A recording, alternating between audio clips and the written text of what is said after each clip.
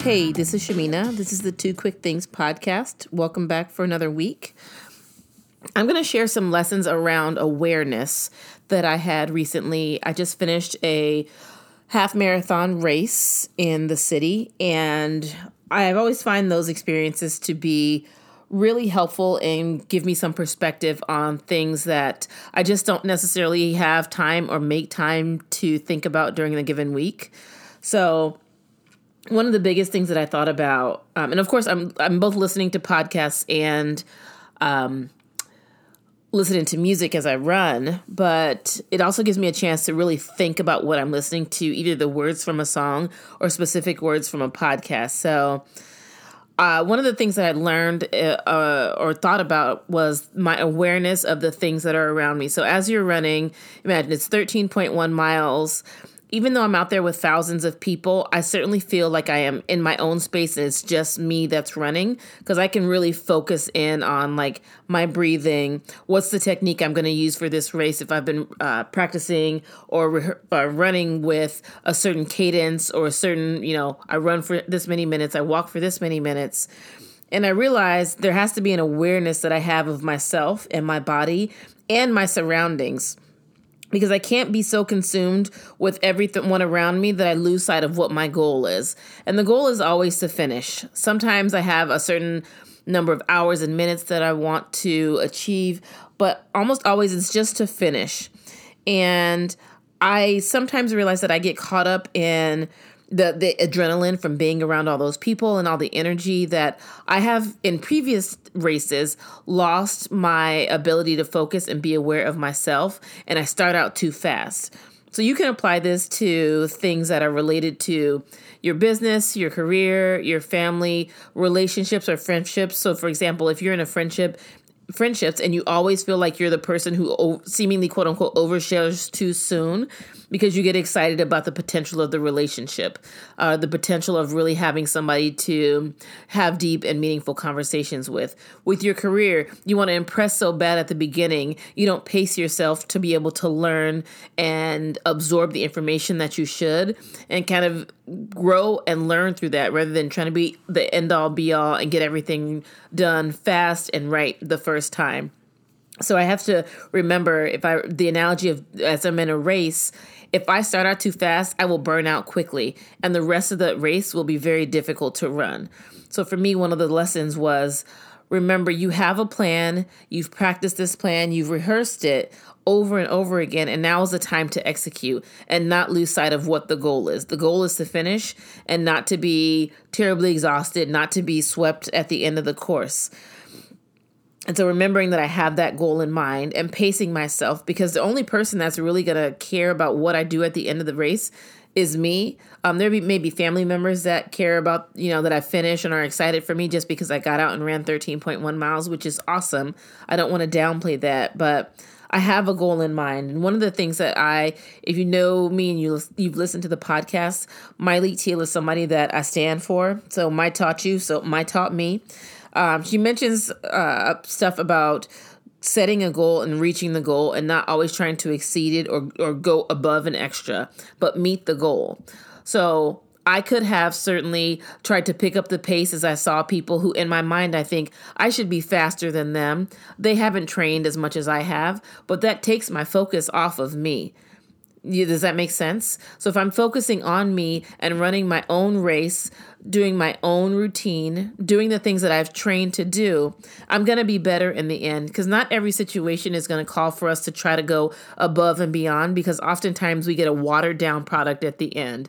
I certainly could have tried to run faster or something like that, but I would have been watered down and super struggling at the end. And don't get me wrong, I was tired as all get out, but I ran my race in the way that I know how to run and the way that I trained. And if I want to try something different the next time I run a race, great.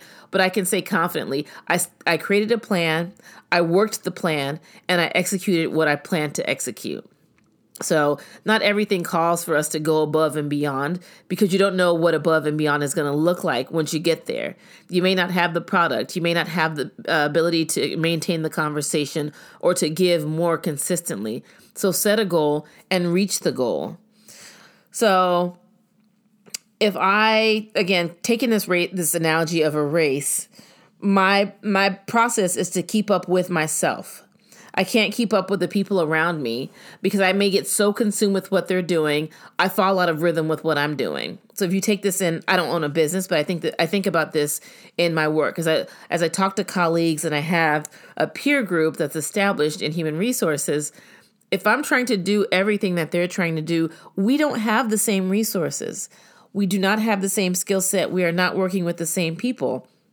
So if I'm doing that, trying to keep up with the Joneses, if you will, it's going to be hard for me to balance staying in my own race because I'm constantly trying to reach for something that may be just generally not attainable. That doesn't mean I'll never be able to do it, but not everything is for me to do. Not everything that translates in this environment is going to translate in the next environment or the next environment. The conditions may be different. The weather might be different. The people are certainly going to be different. But I can't be so consumed with paying attention to what everybody else is doing that I let all the things that I have prepared for pass me by because I'm looking at the next person and what they're doing. So as you think about this, think about what am I doing and do I have a goal established? What do I want rather than what does Susie Q want or Johnny B? Am I paying attention to what Shamina wants or insert your name? Are you paying attention to what you want and what you're striving for? Because everything ain't for everybody. And I think we have to try really hard to remember that. Let's see, what's another thing that I learned from there? That really I can solely be responsible for my own success or for my own downfall. I have to jump, lead, move myself before someone does it for me. So this is all about kind of the awareness that I need to have for myself as I move about either a race or my professional environment. Do I know what's going on? Do I know the things that I need to succeed? Am I connected to the people that are going to help me get there? And again, not in a usy way, like I'm just using the people, but am I establishing genuine friendships and relationships with folks who are going to help me get to that next level, whatever that next level is? And sometimes that next level doesn't work out because you're not the person to be in the next level. You haven't fully prepared to be at the next level, or you get there and realize you don't want to be at the next level because the next level involves something that you're not invested in and that you don't want to be a part of. Maybe you don't want to play like hardcore politics with the people in the work and always feel like it's a game and a competition. Maybe you want to show up and do good work, but you're not going to realize that until you surround yourself with people who are going to push and challenge you. And then do you want to rise to that occasion or do you want to rise to another occasion? So again, the awareness is within yourself to think, what do I actually want to do, as opposed to, and I think I talked last week about people say, at this age, I'm supposed to do this. At this age, I'm supposed to do that. You're supposed to do what you're doing at any age that you do it at. So if you are 50 and you want a career change, be 50 and change the career. These are things within your ability to succeed and or to downfall. There's no age limit on success. There's no age limit on buying a car or a house, having a family, getting married, getting divorced, being participating in your own rotation. There's no age limit on any of those things. We put the age limits on ourselves or the restrictions on ourselves of what I should do and shouldn't do based on what somebody told you that doesn't live your life. So I think those are some of the things that I pulled away from that race, is really an awareness of, am I prepared?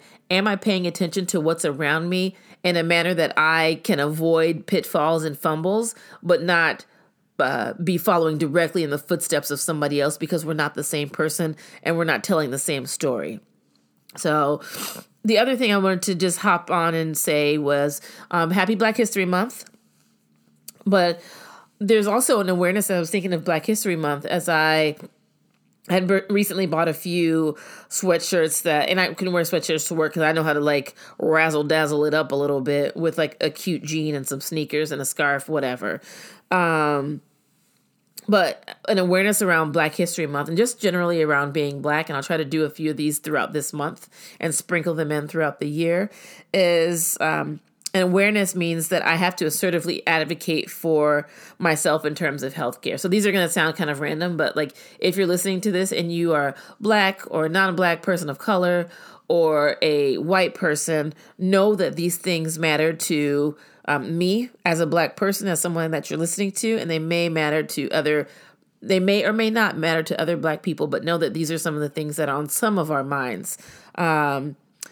Paying attention to surroundings and always looking for my exit. So that's an awareness that I have as a Black person 24/7. I'm always looking at like, how can I get out of this space very quickly if I need to be? And who's around me, what's around me. So it may look like I'm shifty-eyed looking around, but I'm trying to be like, who's on my 6? Who's at 12 o'clock? Who's at 3 o'clock? Who's at 9 o'clock? Just in case I have to turn up a little bit. An awareness for Black History Month and any other day of the year is being aware that I don't know how to not censor myself at work, because I know that I don't want to carry the emotional weight of white folks or non-Black people of color in the workplace, in my office. I censor myself. People are like, oh, you're really open. And I'm thinking, if you only knew what I was actually thinking, then this conversation would go differently. But I choose to do that. And I choose to do that very intentionally because I like stability. I realize that not everybody's going to be able to handle what I have to say, nor do I want to always get into the conversation of like why I said what I said and the way that I said it to the person that I said it to. So people are like, just be yourself and show up authentically.